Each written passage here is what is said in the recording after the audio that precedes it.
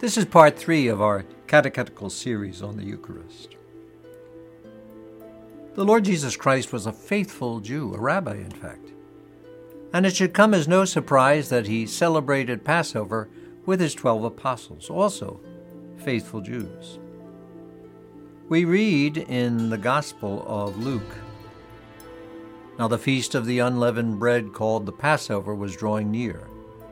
When the day of the feast of unleavened bread arrived, the day for sacrificing the Passover lamb, he sent out Peter and John, instructing them, 'Go and make preparations for us to eat the Passover.' Then they went off and found everything exactly as he told them, and there they prepared the Passover. When the hour came, he took his place at table with the apostles. He said to them, 'I have eagerly desired to eat this Passover with you before I suffer, for I tell you, I shall not eat it again until there is fulfillment in the kingdom of God.'" The meal which we call the Last Supper, when the Holy Eucharist was instituted and to which the Gospel of St. Luke refers, was a traditional Passover Seder celebrated annually by all the Jewish people. The Passover Seder commemorates the story of the liberation of the Israelites from slavery in ancient Egypt, taken from the book of Exodus in the Old Testament. Catholics find the basis of our belief in the Lord Jesus Christ's Last Supper institution of the Holy Eucharist as his own body and blood in the New Testament. In Matthew, "While they were eating, Jesus took bread, said the blessing, broke it, and giving it to his disciples, said, 'Take and eat. This is my body.' Then he took a cup, gave thanks, and gave it to them, saying, 'Drink from it, all of you, for this is my blood of the covenant, which shall be shed on behalf of many for the forgiveness of sins.'" We read in Mark, "While they were eating, he took bread, said the blessing, broke it, and gave it to them, and said, 'Take it. This is my body.' Then he took a cup, gave thanks, and gave it to them, and they all drank from it. He said to them, 'This is my blood of the covenant, which will be shed for many.'" We read in Luke, "When the hour came, he took his place at table with the apostles. He said to them, 'I have eagerly desired to eat this Passover with you before I suffer. For I tell you, I shall not eat it again until there is fulfillment in the kingdom of God.' And then he took a cup, gave thanks, and said, 'Take this and share it among yourselves. For I tell you that from this time on I shall not drink of the fruit of the vine until the kingdom of God comes.' Then he took the bread, said the blessing, broke it, and gave it to them, saying, 'This is my body which will be given for you. Do this in memory of me.' And likewise the cup after they had eaten, saying, 'This cup is the new covenant in my blood, which will be shed for you.'" We read in the first letter of St. Paul to the Corinthians, "The cup of blessing that we bless, is it not a participation in the blood of Christ? The bread that we break, is it not a participation in the body of Christ? Because the loaf of bread is one, we, though many, we are one body, for we all partake of the one loaf." Again in that same letter to the Corinthians, "For I received from the Lord what I also handed on to you, that the Lord Jesus, on the night he was handed over, took bread, and after he had given thanks, broke it and said, 'This is my body that is for you. Do this in remembrance of me.' In the same way also the cup after supper, saying, 'This cup is the new covenant in my blood. Do this as often as you drink it in remembrance of me. For as often as you eat this bread and drink this cup, you proclaim the death of the Lord until he comes."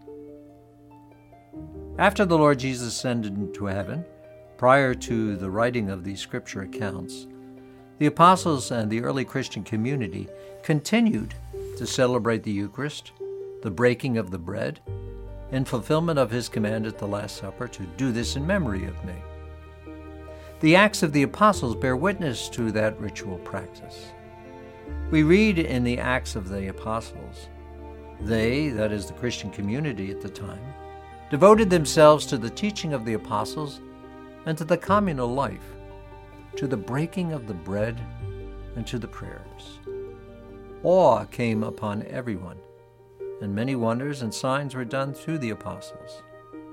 Every day they devoted themselves to meeting together in the temple area and to breaking bread in their homes.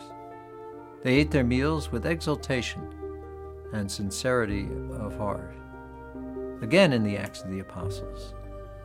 On the first day of the week, when we gathered to break bread. Again in the Acts of the Apostles. Then he, Paul, returned upstairs, broke the bread, and ate. After a long conversation that lasted until daybreak, he departed.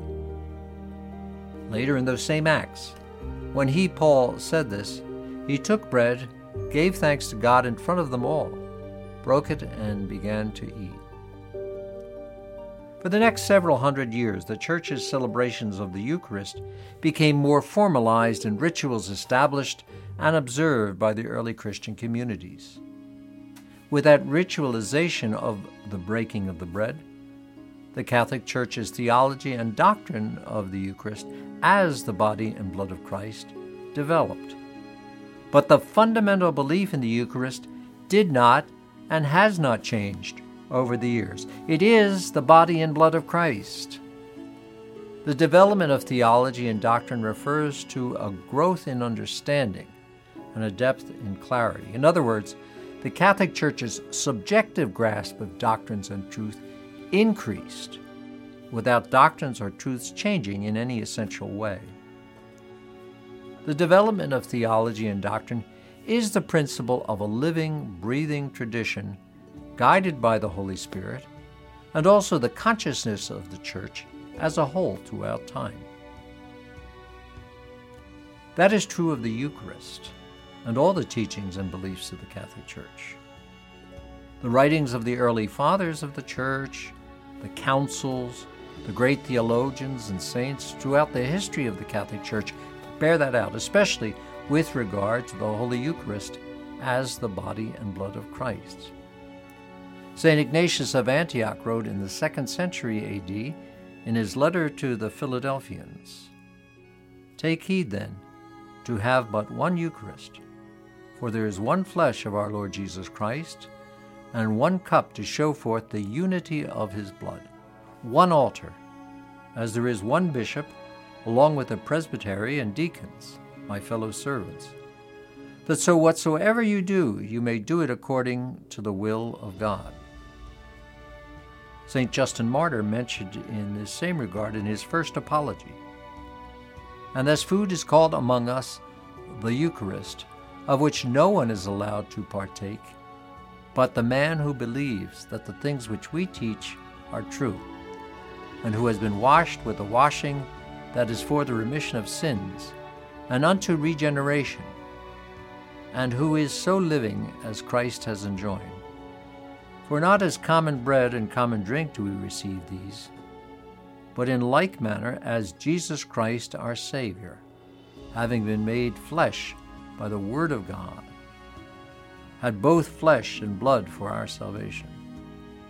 So likewise we have been taught that the food which is blessed by the prayer of His Word, and from which our blood and flesh by transmutation are nourished, is the flesh and blood of that Jesus who was made flesh.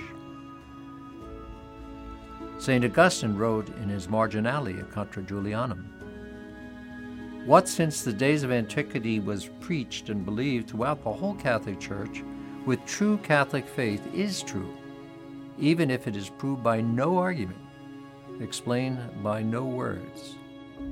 You see, these ancient texts are but three of the foundational theological understanding of the early Church's belief in the Eucharist that endure to the present day. There are many more such passages found in the Catholic Church's history and theology, unfortunately too many to quote and reference here. But all affirm the Catholic Church's belief that the Eucharist is the body and blood of our Lord Jesus Christ, His real presence, and the central act of Catholic prayer, worship, and spirituality. One of my favorite prayers about the Eucharist was composed by St. Thomas Aquinas, one of the greatest minds in the history of the Catholic Church.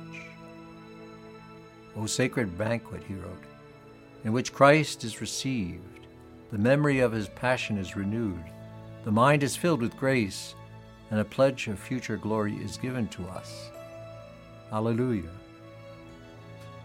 In Part 4 of this series, we will consider some contemporary Catholic teaching on the Eucharist and some of the themes that contribute to a deeper understanding of its significance and meaning in the Catholic Church.